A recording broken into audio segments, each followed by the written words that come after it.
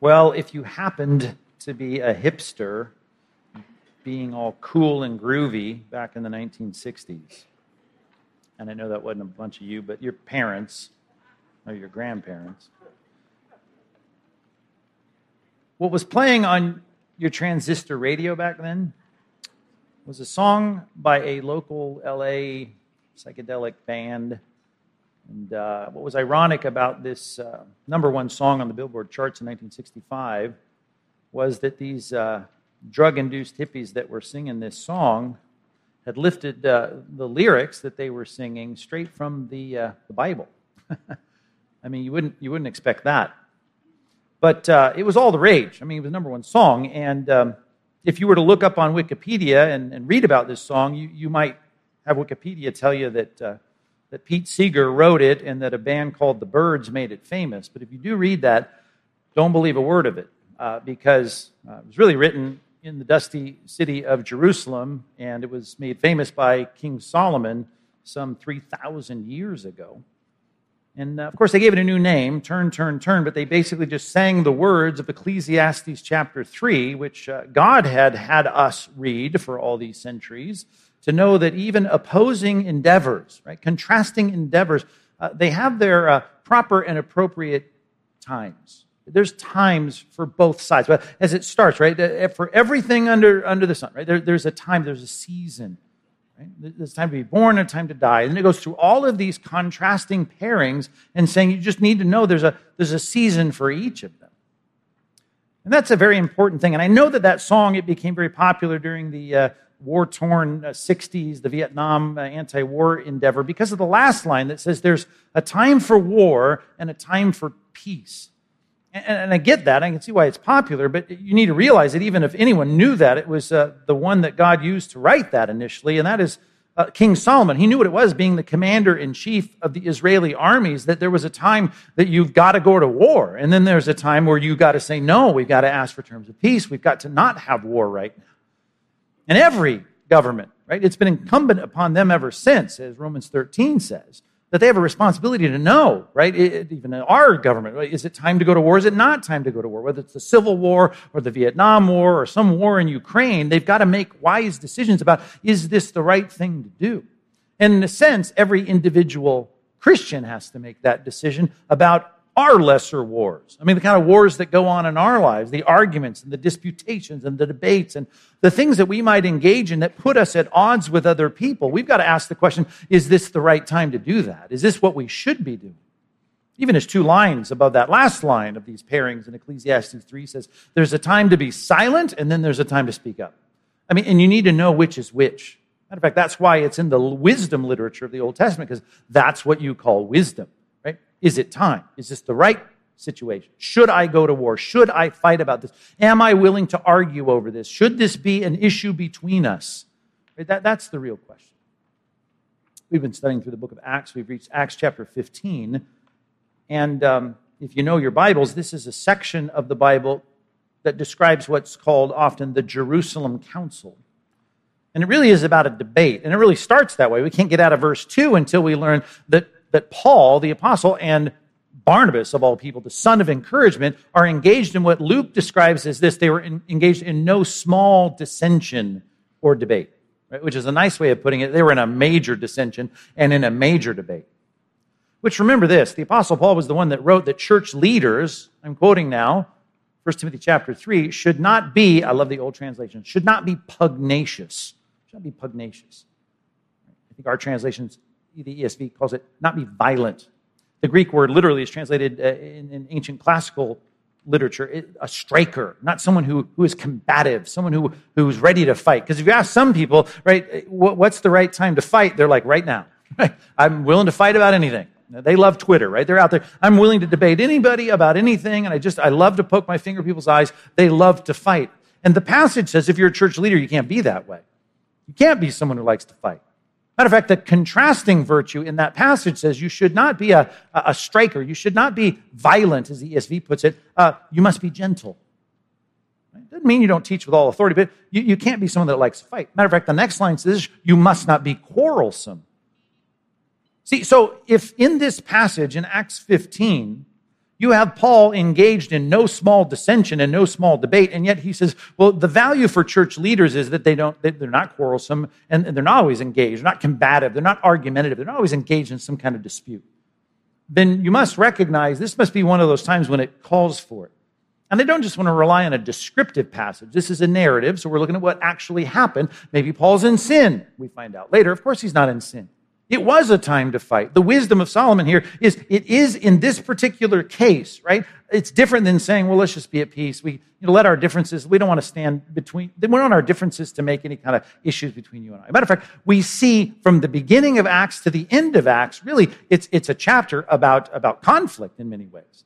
It starts with Paul and Barnabas being in no small dissension and no small debate. And it ends with, and this will be in the next series, but that last paragraph with Paul having another dispute about the personnel on his second missionary journey that he's about to launch. So we're going to learn a lot about debate and dissension.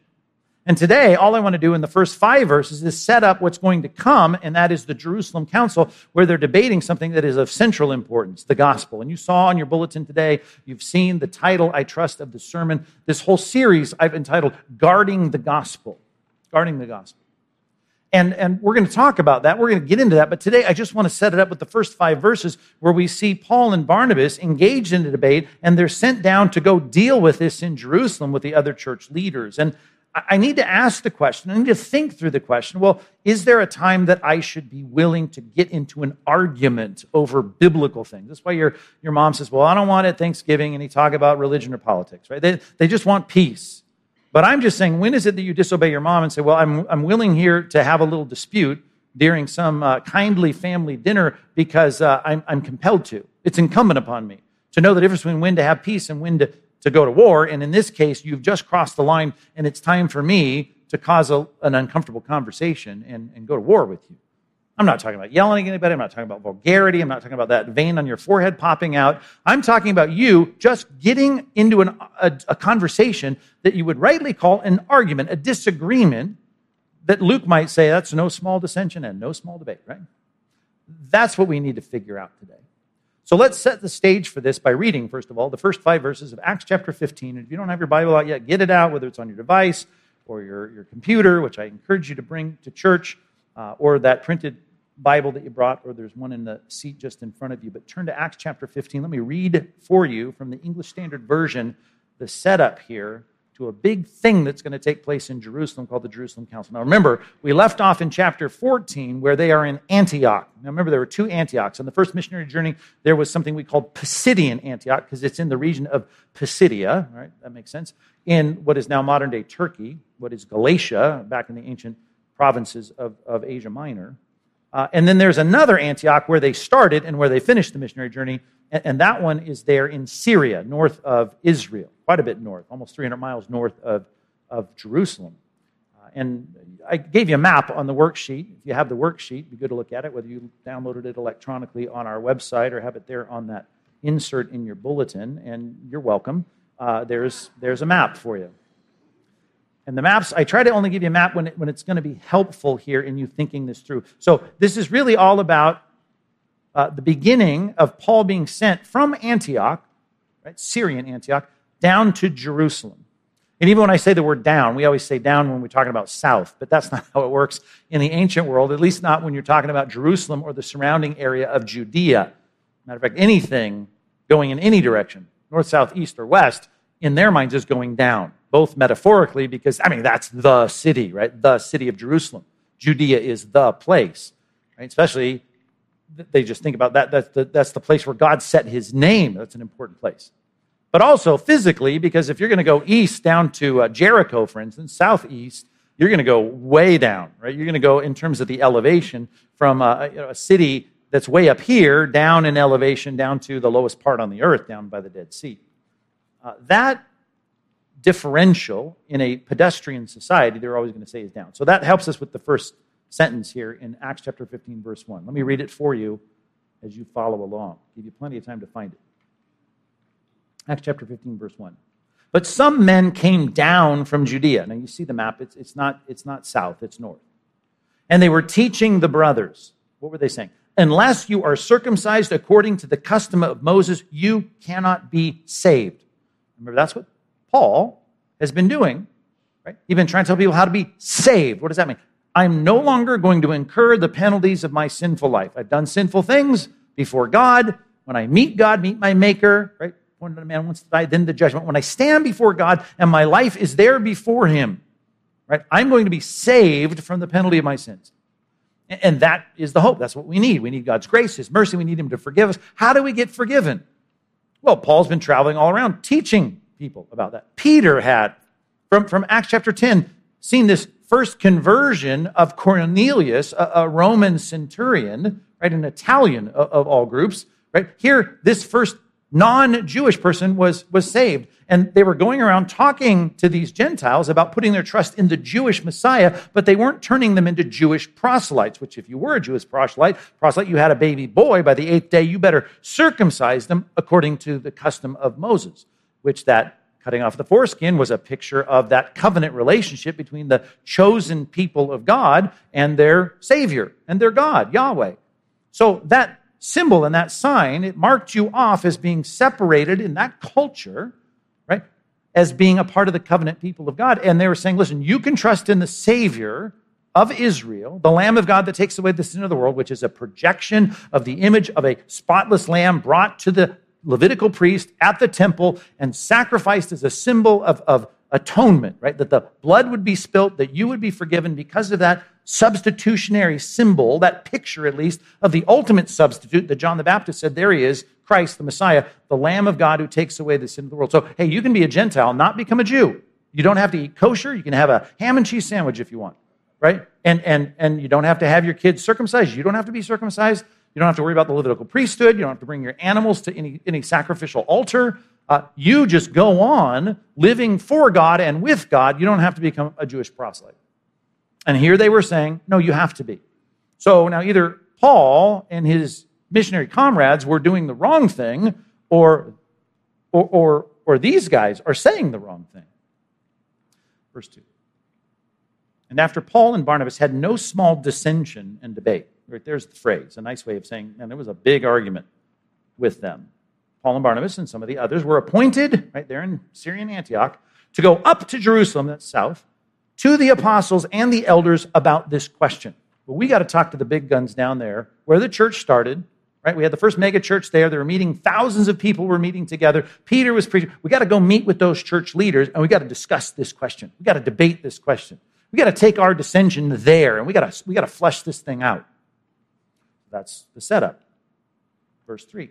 So being sent on their way by the church in Antioch, they passed through both Phoenicia and Samaria. Now, I had to put those names on there. I couldn't find any map that had them on there. You're going to find one now through the free Wi-Fi, and I get that. But I searched for a long time to find one that had the regions, right, that marcated the place from northern Syrian Antioch to Jerusalem. But Phoenicia is a region, right, 2 key cities, Sidon and Tyre. They were traditional and historical enemies of Israel in the Old Testament. That's up north of Mount Hermon, along the Mediterranean plains and the coast up there. That's Phoenicia.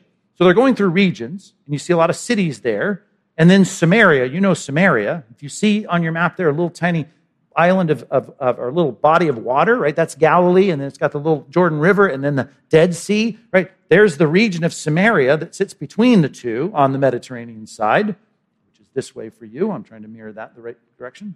So that, right, is Samaria. And you remember all the stories of Samaria starting in John chapter 4. We have plenty of discussion about Samaria. We know the history of Samaria, and there are Christians now there, right? We're some years into the church and the propagation of the gospel, and so he's going from city to city. It's about 275 miles. Who knows what kind of route they took, going from synagogue to synagogue, or, in this case, converted church to converted church. In other words, we have people won to Christ in all of these places, and they're bringing a message. They're describing in detail, it says, bottom of verse 3, the conversion of those uncircumcised, non-kosher Gentiles.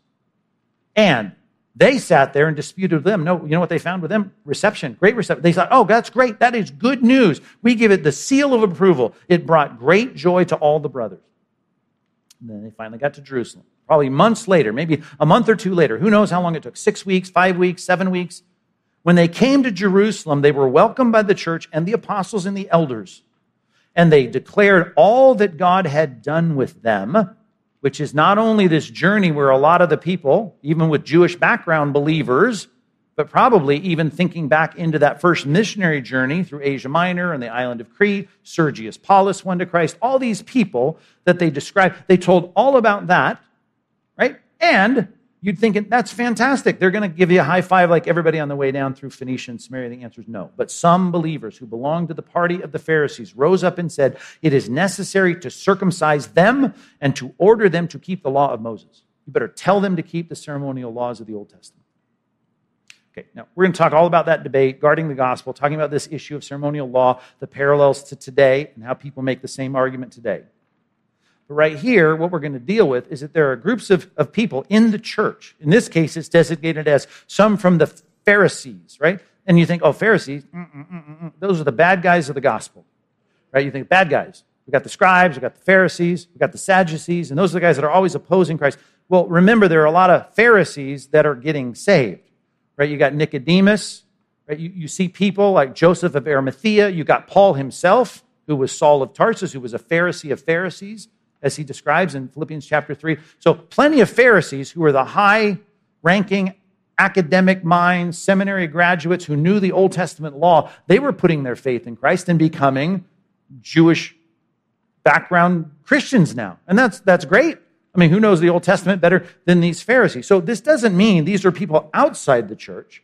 These are people inside the church. It's just that they have this education in the Old Testament. They have so much experience in living as leaders among the Old Testament synagogue system, and probably in Jerusalem, many of them had served from the Levitical priesthood, or at least within the leadership of the religious leadership of Israel. They had served there on the Temple Mount themselves in Herod's remodeled temple in the Second Temple period. So we're not saying that this is not an attack from the outside. This is a dispute from the inside. Doesn't mean that they were all genuinely saved, but it does mean that they all sat there and claimed Christ. They all quoted the same Old Testament scriptures about the Jewish Messiah, but they were disagreeing about something that Paul and Barnabas, by example, were showing us, hey, this is worthy of no small dissension and debate. In other words, this is worth a big debate. We ought to disagree about this. Okay. That first section there, when you see that statement in the top of verse 2, and you see why in verse number 1. People were saying something about salvation and how to get saved, and it was different than what they were saying, and you have a dispute on your hands because this is an important topic. I don't want you to be an argumentative person. I don't want you to be a quarrelsome person. The quarrelsome person argues about a lot of things. What we need to know is, when is it the right time to engage in a debate? Number one, if you're taking notes, let's start with that. Know when to debate. They are debating here, and we're assuming that it's for a good reason. As it plays out, you realize it is for a good reason. It must have been a good thing for them to debate. But I don't want to build for you, teaching in a narrative text, which is a descriptive text, some kind of imperative for your life, unless I have prescriptive texts that tell you this is how you ought to do it. So let's look at a couple of passages that we can apply in our lives that reflect what Paul and Barnabas are going through, and know that we can still be the son of encouragement. We can still be the preacher of peace. We can still be someone wanting people to get along and to harmonize and to not be at odds with people, and still realize there is going to be, as Solomon said, as the birds sang, right, back in the 60s, right, there's a time for peace and there's a time for war. Take a look at a couple of passages with me after you wrote down that first point, know when to debate. Let's go to Jude chapter 3. And that's not hard to find. If you've got an old-fashioned Bible, go to the book of Revelation, turn back one door, and you find Jude. Jude is a one-chapter book, so I don't need to say Jude chapter 1. It's just one chapter, verses 3 and 4. Jude, even by the way he starts this sentence in verse 3, is a lot like what I tried to describe the Apostle Paul would want to be, and that is, I want peace. I'd like to talk about things that unify us, things that we all agree upon. And he says, I wanted to write a letter like that, verse 3. Jude, verse 3. Beloved, although I was eager to write to you about our common salvation, I just like to talk about things that you and I could high-five each other over and be like, yeah, that's great, we all agree with that. I found it necessary to write appealing to you, underline this now, to contend for the faith that was once for all delivered to the saints. God's people got a body of information, we call it the faith, right? This thing that tells me how to get right with God, salvation, how does one get saved? He's delivered that, And he's delivered it once for all. Even the way that's said, it's like propositional, it's objective, it's not bendable, it's not malleable. It is absolute and objective truth. God gave it to you, and you ought to, here it comes, I appeal to you that you would contend for it. If you grew up memorizing verses in another translation, you might even remember the translation sometimes uses a word after it, to contend earnestly. Now, why would this one Greek word be translated contend in our passage or contend earnestly? Well, because the word, right, is a strong word for contend. Matter of fact, it's compounded by a preposition on the front end of it that makes it even stronger. This is like to really wrestle. And the reason I say wrestle is because you've heard this Greek word because it transliterates into our language as the word agony. You've heard me quote it before. Anytime it comes up, it's a good word picture. Agonizomai is a word that describes like a struggle. To be in agony is not pleasant. It's the opposite of pleasant. And then it's compounded with a preposition at the front end of it that's like really unpleasant. That's why some translators translate it to contend earnestly. To contend earnestly means this is going to be an uncomfortable conversation. Matter of fact, this is going to be really uncomfortable. And so I'm saying here is a prescribed text. It's not just an example of what Paul and Barnabas did because maybe they did the wrong thing. Here's what we know is the right thing, right? God is saying through Jude that there's a time when someone is messing with the faith that was once for all delivered to the saints, when you are appealed to with the authority of Scripture to contend in a strong way for that faith. You are to fight for it. You are to get in an argument over it. I'm not talking about vulgarity. I'm not talking about dropping bad language. I'm not talking about you being pejorative. I'm not talking about ad hominem attacks. I'm talking about you saying, now, wait a minute, we've got to disagree on this because you're messing with something important, the faith once for all delivered to the saints. A couple things that will help us. You see, I got more white space between number 1 and 2 because we'll spend most of our time here. I know that by the time I'm done with point 1, you're going to do the math. You think, well, we were going to be here all afternoon. But I do want to spend most of our time here. I probably should have left more white space. But here's the point. I want to talk about a few things because I don't want to just unleash some of you that think, yeah, now's the time for fighting because I love to fight. I want to argue. Let's just argue. I don't want to make you an argumentative bunch. I've said that 3 times now. So there are some things that I want to tease out in Scripture to say, I don't want you to just find anybody who disagrees with you theologically and say, I can't wait to debate them. Okay? You need to know that a lot of debate, and the Scripture would confirm this in many examples, they love to debate because their ego is tied up in being right. They just want to be right. And they feel like their ego has been impinged upon because there's somebody saying something that is different than what they're saying. So I want to get your ego out of it. I really do. I want you to care about what's being said, and I want you to recognize that if it is misleading for people, right, then there's a problem, and I've got to care enough to step in. It's not my ego. It's not about me.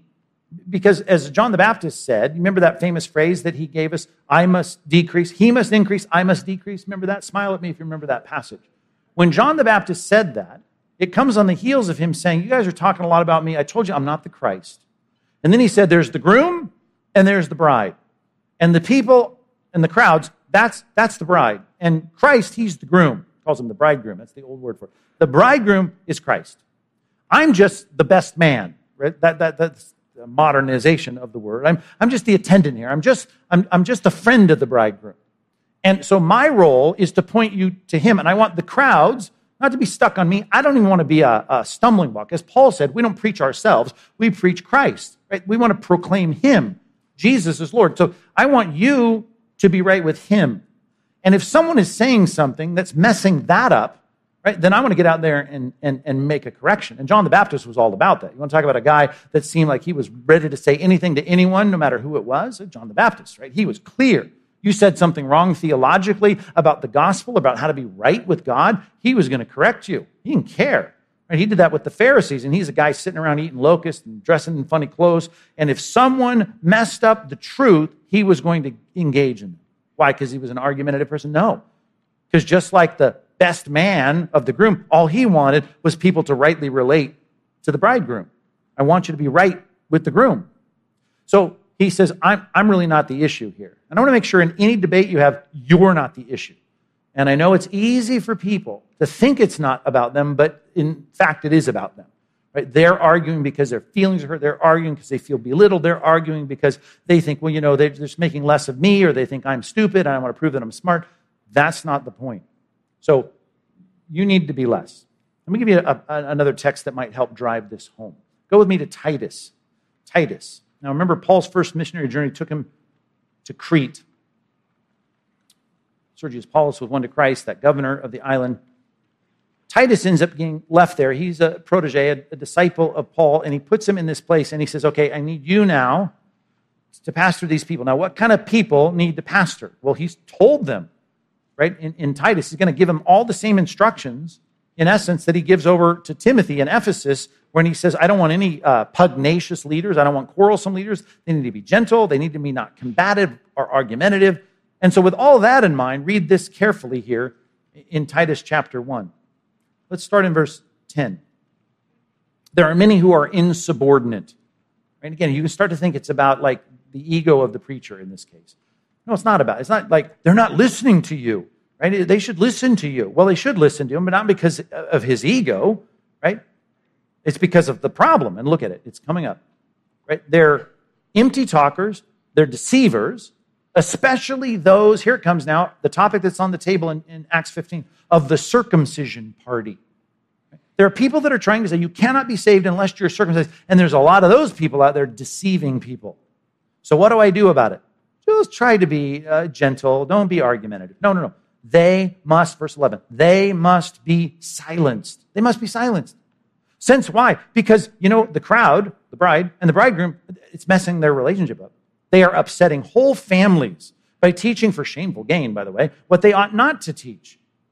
And then he gets into other issues in the church. One of the Cretans, a prophet of their own, has said, Cretans are always liars, they're evil beasts, they're lazy gluttons. Verse 13, this testimony is true. So again, you see, he's about to call them to do something that doesn't sound nice. Middle of verse 13, therefore, rebuke them sharply. Right? Just think about that.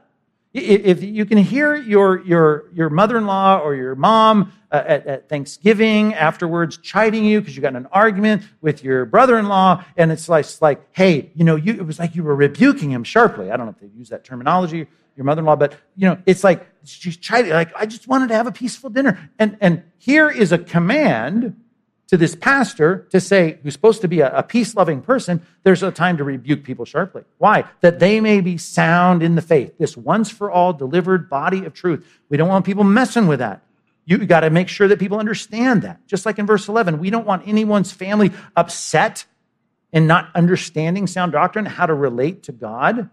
Right? Rebuke them sharply, that they may be found, they may be sound in faith, not devoting themselves to Jewish myths or the commands of people who turn away from the truth, right? And just need you to care about the people that are misunderstanding something. So it's not about your ego. It's about the real important issues. One more, Galatians chapter 1. Galatians chapter 1. It's about the central truth, and the central truths are critical. There are people I'm not interested in arguing with about tertiary issues. I'm not interested in third-tier issues, in talking to people, and even most of the second-tier issues. I don't want to debate you. Right? I want to know what the core issues are, and those are the issues that are going to trigger no small dissension or debate among people that care about the truth. Galatians chapter 1. Look at verse 6. Let's start there. He says, I'm astonished that you're so quickly deserting him who called you in the grace of Christ and are turning to a different gospel. Right? Now, we're going to look a lot at Galatians next time because it so parallels what we see in Acts 15. Not that I'm saying it's the same discussion. It is the same topic, but I don't think it's referring to the same event. I can deal with that another time. But the issue of the circumcision party is saying if you want to be saved, you better be circumcised and keep all the ceremonial laws of Moses. Right? We're going to deal with all that. But he says when they're telling you this, it's a different good news. It's a different gospel. Right? They're saying how to be saved. Well, you got to do this. And here we've been telling people you can be saved without doing that. So that's different. Not that there is another, because that one doesn't work, right? But there are some who trouble you, who want to distort the gospel of Christ. But listen, I don't care who it is. Even if it's us, we, or an angel from heaven should preach to you a gospel contrary to the one we preach to you, right? That one that God delivered, once for all delivered to the saints. Well, then let him be accursed. That's some strong language. If you're talking about Gabriel or Michael the archangel, right? Well, that's serious. Well, let them be accursed. We've said before, now we say again, if anyone is preaching to you a gospel that is contrary to the one you received, let him be accursed. Now, to have this perspective, by the way, especially when your mother-in-law is chiding you for causing debate at the Thanksgiving table, you got to have this chapter 1 verse 10 clearly ensconced in your mind. You ready? He says, now am I seeking the approval of man or my family? Or am I seeking the approval of God? Or am I trying to please man? If I were still trying to please man, I would not be a servant of Christ. But the point is, I've got to see clearly in my mind that the idea here is that I am trying to please God, and God, right, in particular, his wanting people related to Christ, his son, I don't want anything to get in the way of that. I'm serving him. I'm like the best man and the groom and the bride. I just want them together. My ego's not a part of it. It's a central issue. You're messing with the gospel. And when that happens, we've got to have a discussion. Unless, let me give you one little line from Christ. You might remember this from Matthew chapter 7, verse 6. He says, here's an exception. Don't throw your pearls to swine. Actually, it starts with this phrase. Don't give to dogs what is holy, and do not throw your pearls to swine or to pigs, lest they trample them underfoot and then turn and attack you. So many proverbs in the Old Testament say that if you're going to sit there and try and engage in a reasonable conversation, a debate, a disputation with a fool, all you're going to get is a beating. You're just going to create a fight, and it's never going to go anywhere. Is there a time for verbal war? Yeah. I'm not talking about bombs. I'm not talking about knives. I'm not talking about you shooting anyone. I'm talking about you going into a verbal conversation about the truth of the gospel. Is there a time for that? Yes. Is there a time not to do that, even though the topic's on the table? Yes. You might be dealing with someone who is literally a fool, right? There's no reasoning with them. And there were people that Jesus wasn't even willing to debate. And he quotes this passage to say there are times we're not going anywhere with this. It says, the Proverbs say, when you are someone who's dealing with somebody who said something, there's a time to answer and a time not to answer. You remember the passage. Answer a fool according to his folly, right? Lest he be wise in his own eyes. And there's a time when you got someone saying a foolish thing and you say, well, if I engage them, I might be able to keep whole families from being upset and maybe even make some progress with this person.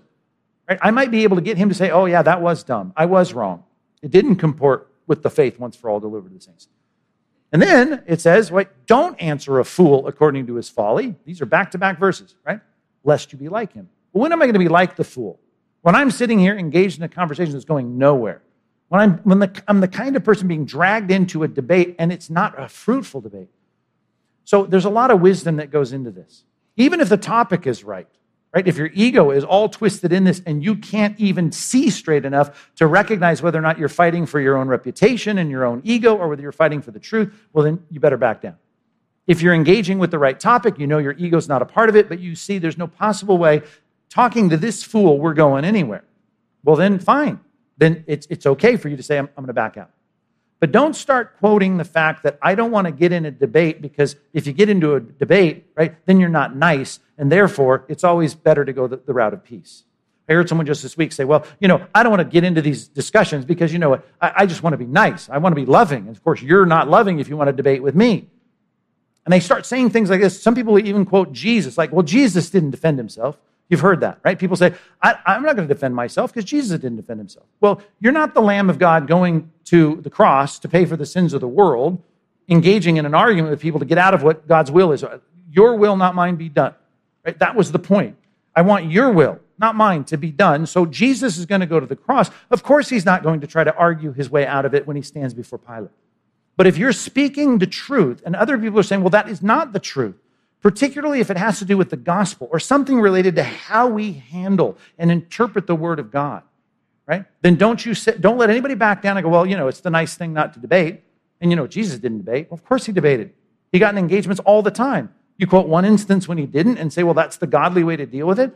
Right? Christianity does not equal niceness. You know that. And some people are going to say, if you challenge anyone in a verbal dispute about something important in the Christian faith, that somehow you're not nice and therefore you're not a loving Christian. Stop with that nonsense. That is an argument that is a non sequitur. It should go nowhere in your thinking. Does it mean we want quarrelsome people? This is the 5th time now I've said that. I'm not trying to create quarrelsome people. I'm not talking about you arguing just because you like to argue. I'm talking about the fact that we need to be ready to defend the truth, right? We need to be ready to make a defense for the hope that's in us. And it's not only just the gospel, which is the top tier issue.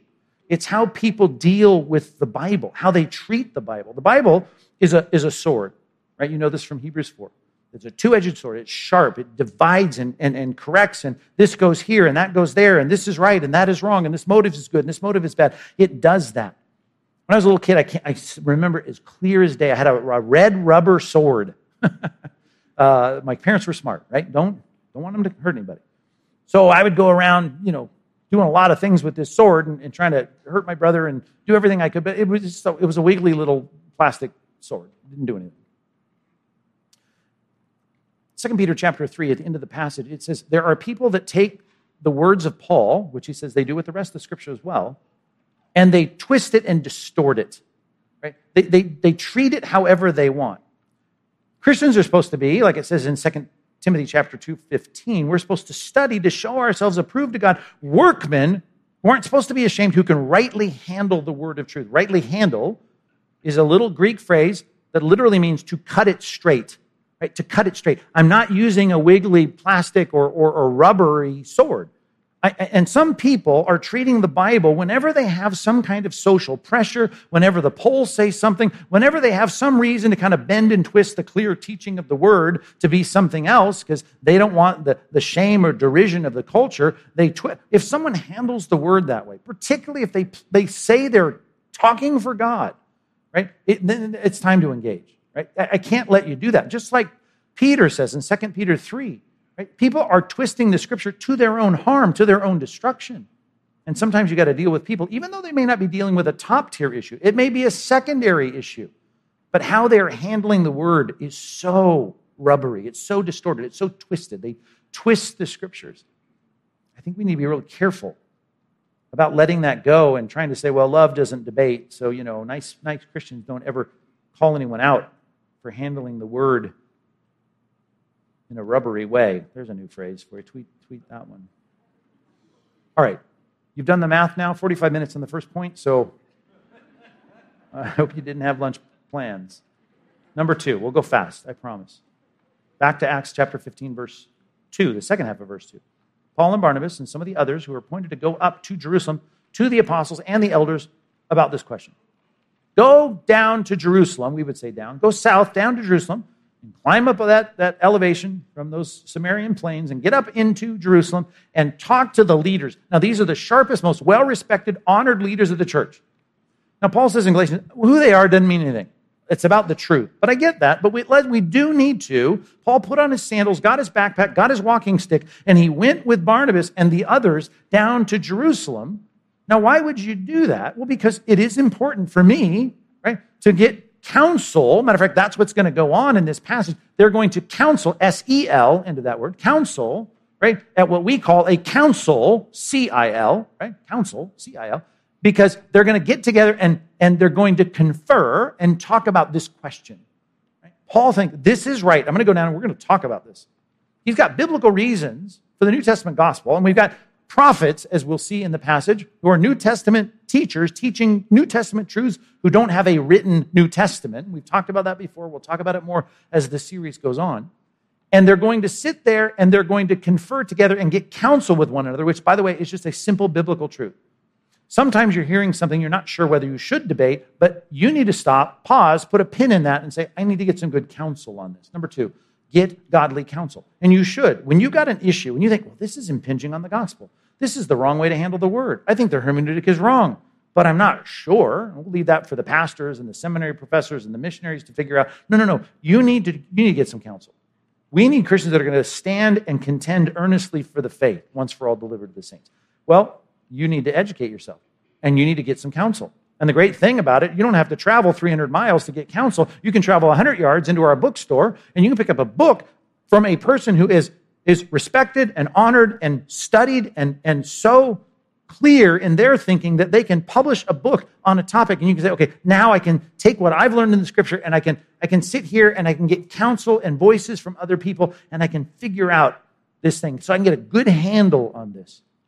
I'm not saying every Christian book is right, but sometimes, right, we try to call and get the best Christian books that we can in that bookstore so that we can do the work to build our thinking on all this, right? We need to get godly counsel.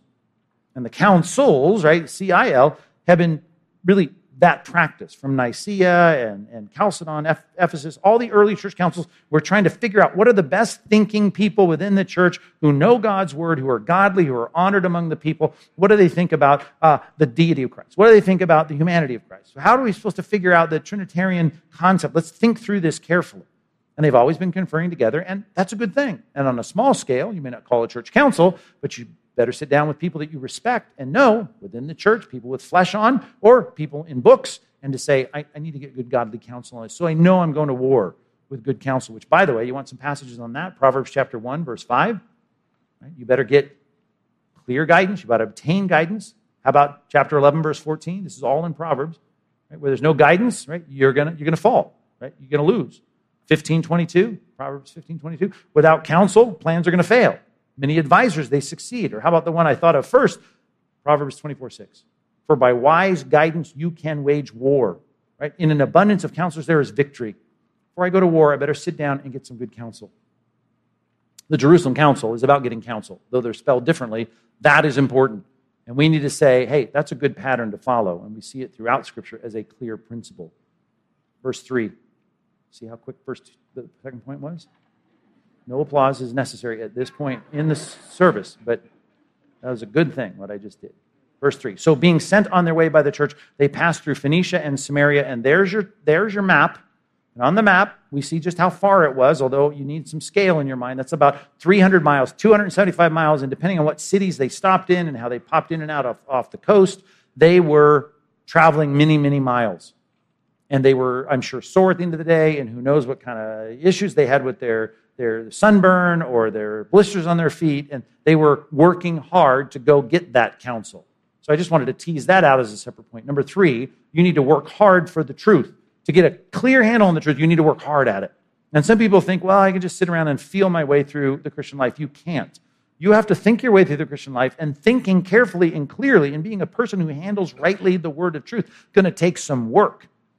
And some of you, I talk about the bookstore, I mean, you've never been in there except to buy a card or something, right? I'm saying I put books on the back of the worksheet every single week. I carefully pick those so that you might go the next level, the next step, and continue to work through what we see in the topics that are raised in the sermon, that you can do some more research. But that's hard. See, the reason you don't want to pick up a book that has theological terms in it, that you have to use a dictionary to figure out what in the world they mean, is because it's easier for you to watch cat videos on YouTube. It's just easier for you to play a game on your phone. It's just easier. So I'm just saying we need to do the hard work. And I need to push you in this sermon to, hey, Paul went 300 miles for something he thought he'd figured out, and he knew that he knew. He thought, but we're going to go and we're going to discuss this question 300 miles away in Jerusalem. But what did he do on the way? That was point 3. That was even faster than point 2. Middle of verse 3, describing in detail, as he went through Phoenicia and Samaria and all the other places he went to, all the cities in those regions, in detail the conversion of the Gentiles. Right? He's saying it from town to town, church to church, and it brought great joy to all the brothers. And when they came to Jerusalem, they were welcomed by the church and the apostles and the elders, and they declared all that God had done with him. There's a lot of talking, a lot of detail, a lot of description, a lot of these non-kosher, non-circumcised, ceremonial law-keeping Gentiles that they're talking all about. And then they're seeing the response, at least it's being recorded by Luke, that everyone was like, yeah, that's good. That's a good thing. That's a good thing. That's good. That's good that Cornelius continued to live as a Roman centurion and he didn't become a Jewish proselyte. That's good. And so here they had, in a sense, if you can follow me on this, he had all of his reading and all of his research, and in this case, all of his reporting, he had it cross-checked by all these churches along the way. He didn't just rush into the discussion and debate this in Jerusalem. He was getting all of his data cross-checked. Now, that may not be an eloquent point, but can you write it down, number 4? Let your data be cross-checked. Let it be cross-checked. And here's one simple application of this, number 4. To have your data cross-checked is something that should be happening. It's the difference between you saying, well, I'll get a stack of books, and I'll read those, and I like that. I'm kind of a self-studier. And I heard about your CBI thing, and that's great. And I'd even like to audit a few classes. But I want to audit a few classes, and you guys are so weird, you don't even let us audit classes, and I don't like that. Maybe once a semester, you let us audit one class. I want to audit, because you know what I don't want to do? I don't have to write papers. I don't have to write papers. Because you know what happens with papers? It hurts because I get them back and they're all marked up and they're statements, and then I get grades, and I don't want to be graded. Certainly not by the people over there. I don't want to be graded. Can you be a self-taught Christian that can sit there and really defend the faith once for all delivered to saints? Well, you can be. You can be. But there is something about the fact that going through some kind of formalized training, that's the forcing, by the way, of cross-checking your work. Of you being able to say, I've read these books, now here are my thoughts. And if you just explained it at some conversation in the lunchroom at your workplace, that's one thing. But when you turn it in, double space, right? Turabian, Chicago-style new paper for 12 pages, and then your professor, who we hope in CBI or any good school's case, knows more than you do, sits there and evaluates and cross-checks what you do and gives you feedback on it. There's just something about that. And that's why I value formal education for all of our pastors. Because that's a good thing for us to be told by people that know more than we do. That's wrong. This is right. You didn't think of this. You didn't factor in this. You haven't read these authors, and you don't know how this should affect your argument. That's super helpful. And I've provided for you. I've tried to provide for you, and our team has provided for you, and some of you have contributed to provide for you a school that's right across the street that I hope has a great future in taking people, not just people that are going to be missionaries or pastors, but the regular folks in our church that say, I just want to have a better handle on the truth. That our classes are open for you to enroll, not as an audit, but for you to be a student. I'm too old to go back to college. Go back to college. I don't even think I can write papers. You can write papers, right? And you can submit them and you can say, critique me. That's an important thing. I'll blow your mind right here. Luke chapter 2. Jesus, you remember in that caravan coming back from Jerusalem, they lost him. Oh, man, if you're raising the Messiah, don't lose him, you're thinking, right? And they lost him in this 3-day journey. Now, I just want you to think about that. You've gone and you can't find him. And by the way, there's no more responsible son than Jesus. He's the oldest, of course, right? He's the oldest in the family. Got brothers and sisters, but he's the oldest. So you can imagine in the clans and these big traveling caravans that they had and a lot of extended family, you can see where this is feasible. And you know the story. He's 12 years old, and they realize he's not there. And so they have to go back. And they go back and they find him in Jerusalem. Where was he in Jerusalem? Do you remember the story? In the temple. And it doesn't just say he's sitting there, because I don't know how you envision it. I always used to envision this. He's just sitting there kind of telling those dudes what it is. It says he was in there asking questions, right? Oh, he was dialoguing with them. And the thing we remember is they were just amazed at his understanding. But he asked them questions. And the end of that passage, verse 52, says that Jesus, right, this is the God-man. But in his humanity, we see this development, this maturation of a person. It says he grew in wisdom and in stature and in favor with God and man. Think about that. The eternal Son of God, right? The Daniel 7 Son of Man. All authority he has. He is now in humanity, encased in humanity. And the pattern that he lays out for us in showing us how we ought to live. We ought to be living as he lived, walking as he walked, as 1 John says. And he was doing it by sitting there with the best, most learned people in his culture, asking questions, dialoguing with them, and he becomes a pattern for us in growing in wisdom. That's so important. And I'm telling you, we need to have our data cross-checked. Jesus just didn't go in there teaching these guys. He came in there asking questions. I just think that's telling. It doesn't in any way take away from his divinity, right? But as Bruce Ware writes in his book, The Man, Christ Jesus, we need to understand Jesus went through that process, and it becomes a template and a pattern for us.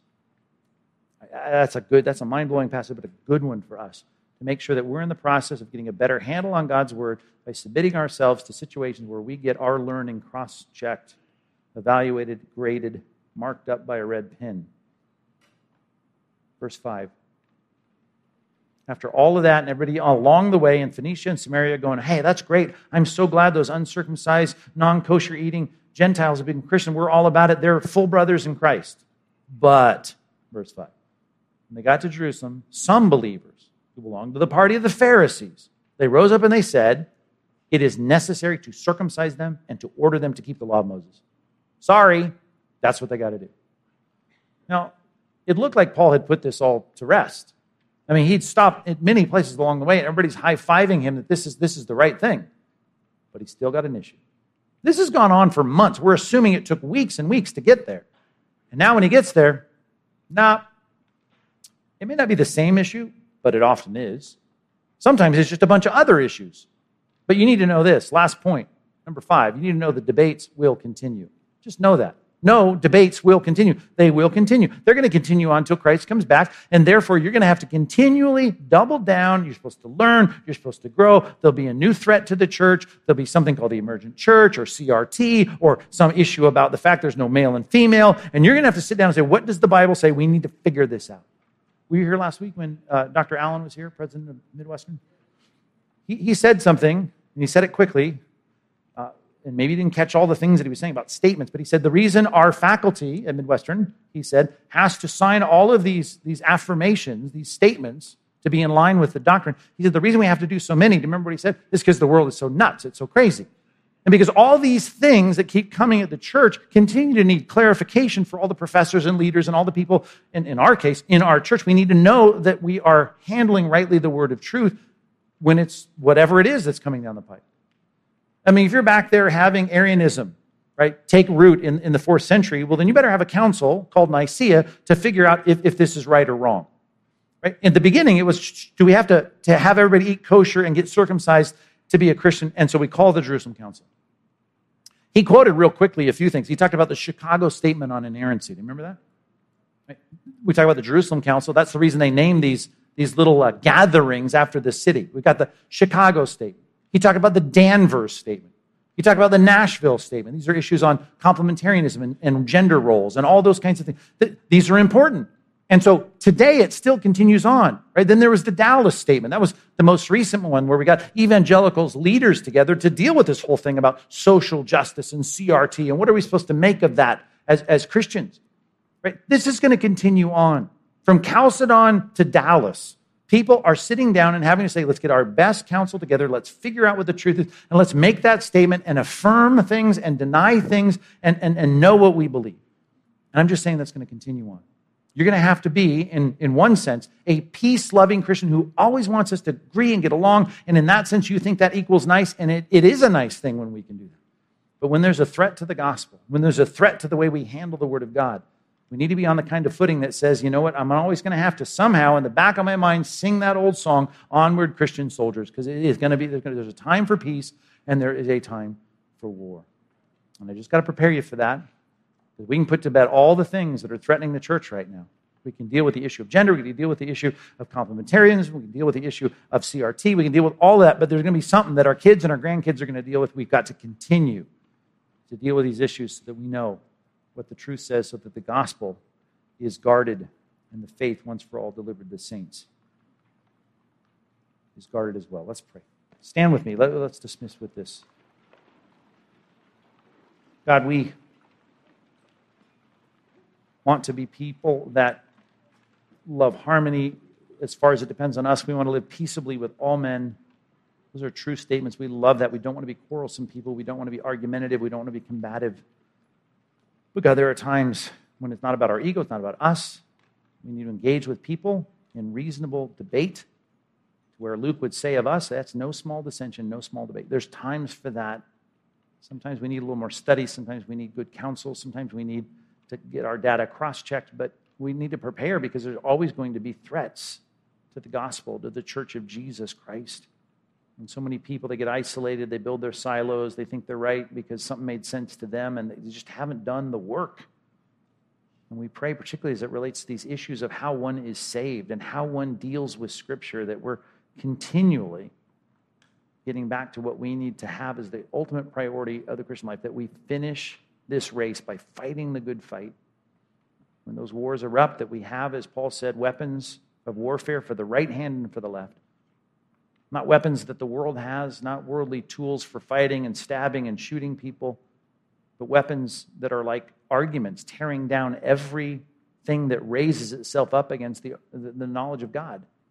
God, we want to be able to take every thought obedient to Christ. Unless we're talking about fools, we want to take their thoughts and see them guided. We always quote that, God, you know about ourselves, but it's really after we get our own thoughts aligned, it's doing what we can to see people think rightly about your grace, about your truth, about the gospel, about your word.